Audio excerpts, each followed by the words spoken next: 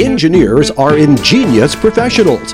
Engineers invent, design, verify, and qualify. Engineers are the professionals who make our lives and businesses prosperous and safe.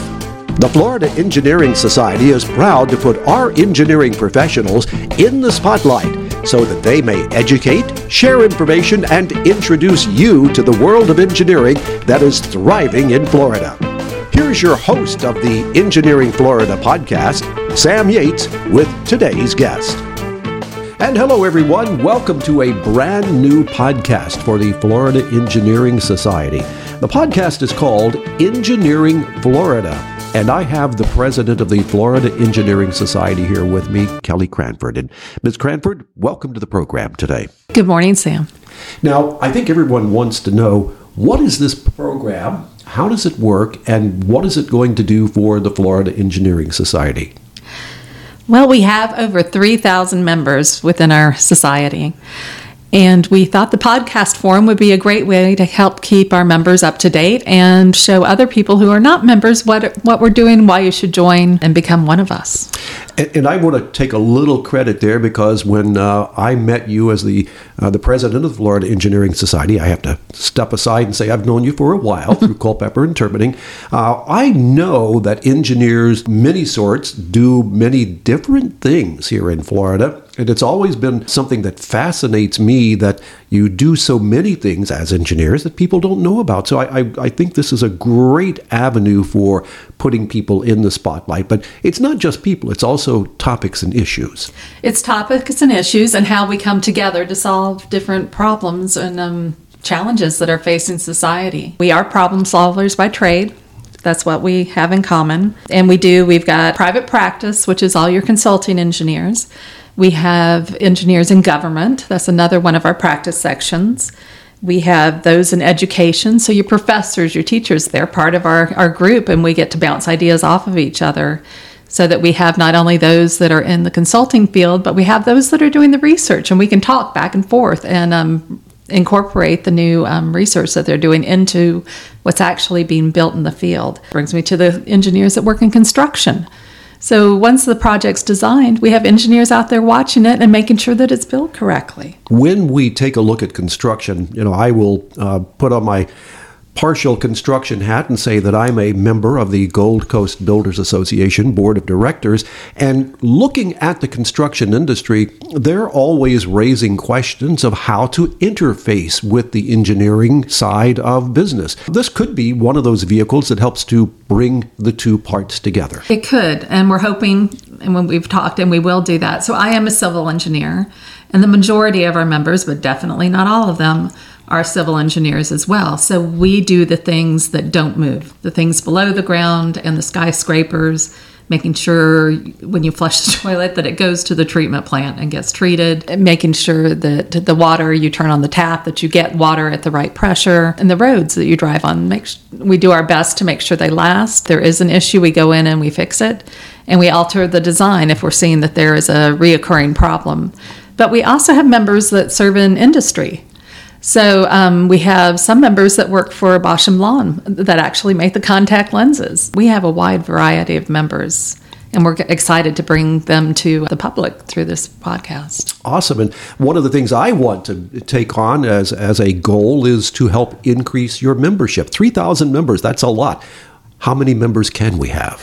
Before our last recession in 2009, we were at 4,600 members. So we know they're out there, that we can get back up to there. And thanks to technology, we can have meetings virtually.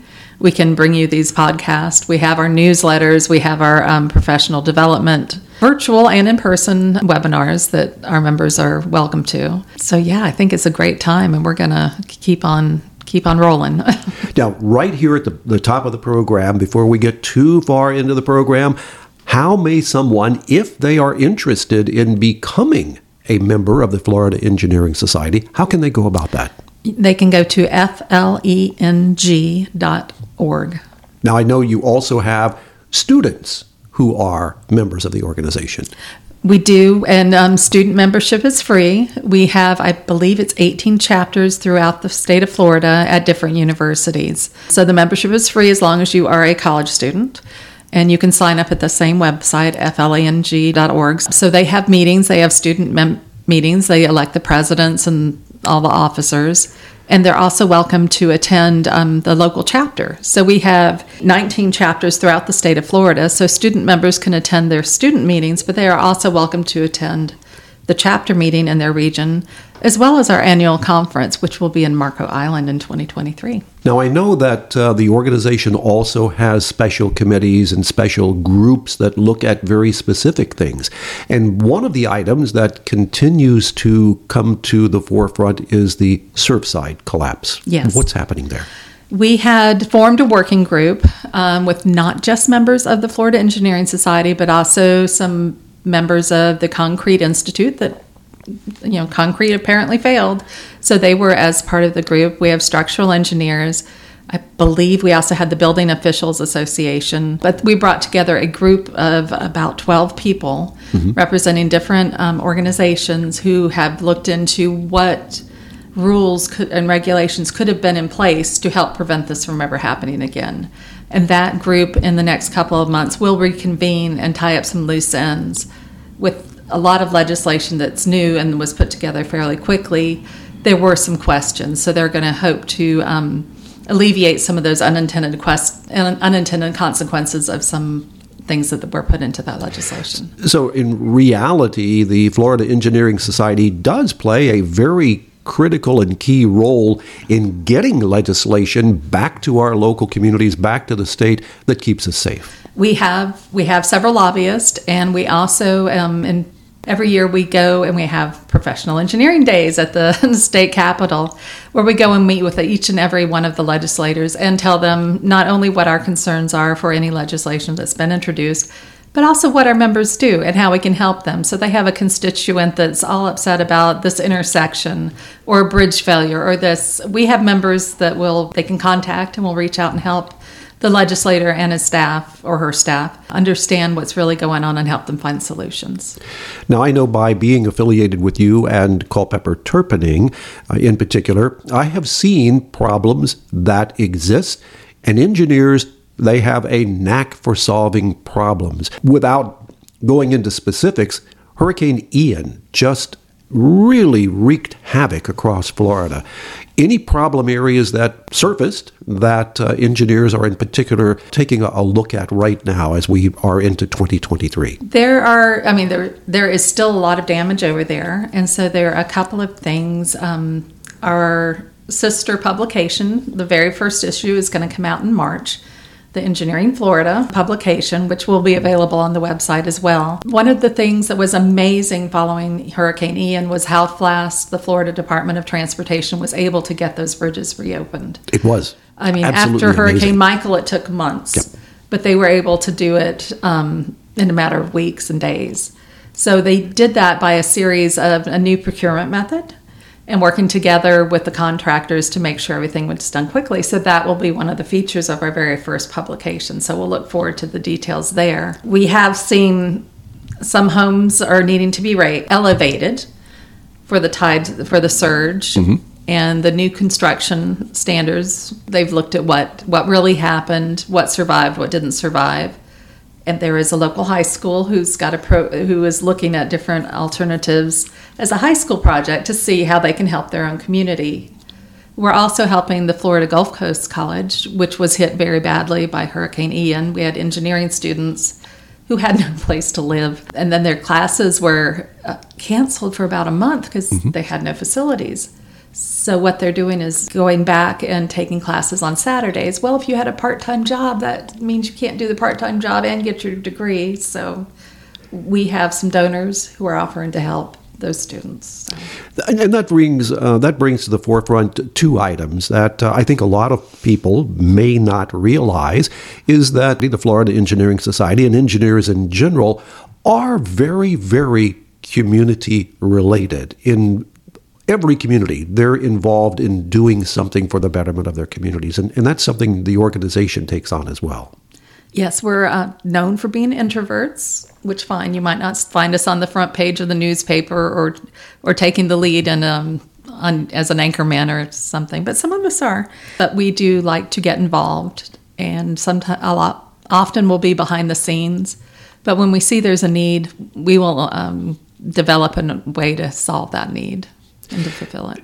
Something that flows along with that, if someone wants to get involved from our communities, and they're not necessarily engineers, but they want to take a role of some sort in helping to educate our youth into the many different aspects of engineering, how would they go about it, and can they do that? They certainly can. The Florida Engineering Society in Florida, we have been the sponsor of Math Counts, which is a middle school competition promoting math within Florida. I believe it was since 1993, whenever the program first started. So our 18 chapters actually hold regional competitions, and then the Florida Engineering Society sponsors the state competition. Winners of there, of course, go on to the international competition. And if you're interested in sponsoring that or volunteering to help with that competition, you can go to fleng.org as well, and there's a link. We also are involved in the science fairs within the state of Florida. But if you go to the fleng.org and call our main office, they will get you coordinated with whoever is in need of needing volunteers and donations. We are also affiliated with the Florida Engineering Foundation, which their sole mission is education of engineering students.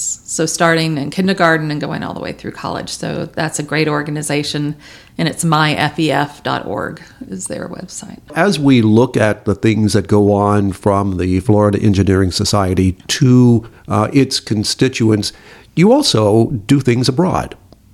We do. We are in the process of signing a memorandum of understanding with our counterpart in Puerto Rico. They are close by. They are U.S. citizens. They have similar interest and issues to what we have in Florida, similar climate. They have a real need for engineers. So right now, you have to sign up and be registered in Puerto Rico. So we're working on different ways, kind of behind the scenes, and that might be 2 or 3 years to get done. But we have interest in taking trips. So that's something else we're looking at, engineering-related trips, whether it's to tour Machu Picchu led by an FIU professor who is very familiar with Machu Picchu, but the trip will focus on engineering-related aspects. We've also been invited into Spain to go visit the aqueducts, and once again, a tour by engineers for engineers. So there are things like that are going on. Aerospace engineering. Aerospace. It also is something that we see growing significantly in Florida. Would that be an area that we say, hey, aerospace engineers, here we are? Yes, definitely. So in our industry practice section, they would definitely fit in there. To be an aerospace engineer, you don't necessarily need to be licensed in the state of Florida to practice engineering. We encourage it, but you don't need to necessarily. But we still look after the education abilities. So to be an aerospace engineer, you still need the STEM.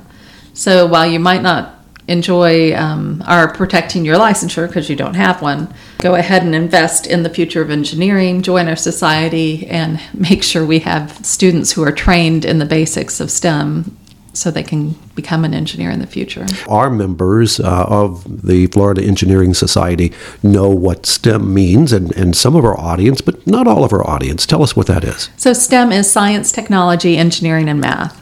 And those are the core curriculums that you need to be any sort of engineer.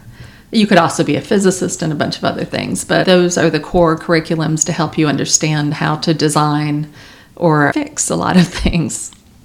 Now, I know the answer to this, but it's sort of my practice to do it every time I interview someone, and that is, will you be able to come back for another episode? Oh, of course, Sam. I'd be glad to. So, as we were planning and pulling all of this together to launch our very first Engineering Florida podcast, we wanted to make sure that we covered all the bases. Is there anything that we have not touched upon that we should mention at this point? There is one interesting story. The president of the Florida Engineering Society before me will be on the next episode.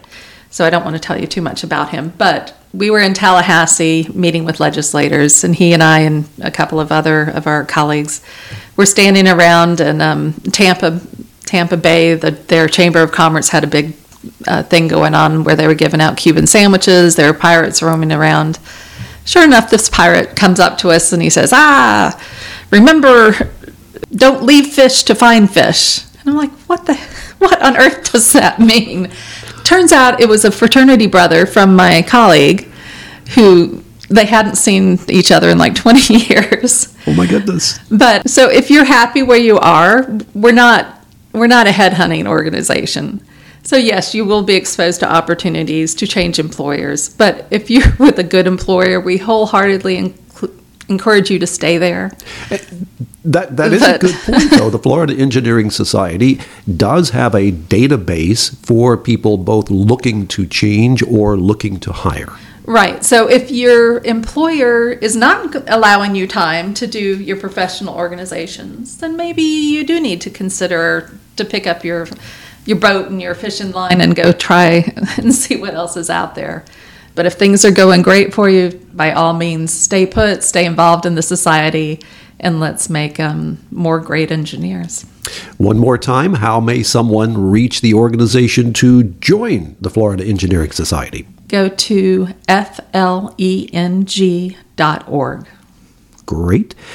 Kelly Cranford, it has been my pleasure to have you on the very first, the inaugural episode of the Florida Engineering Society Engineering Florida podcast, and we look forward to spreading the word about all things engineering in Florida. Thank you, Sam. We're excited. So, ladies and gentlemen, that wraps up the very first ever Florida Engineering Society Engineering Florida podcast. And today is a momentous occasion because we're going to have many other guests and we're going to be talking many other topics, and it's all about engineering in Florida. I'm Sam Yates, and I'm happy to be here today and so happy to have all of you on board for this podcast. Thanks for listening to another informative episode of the Engineering Florida podcast. Our goal is to help educate and inform everyone who listens to our podcast about our members and topics of interest to the Florida Engineering Society. On behalf of the Florida Engineering Society and the Engineering Florida podcast, have a great day, everybody.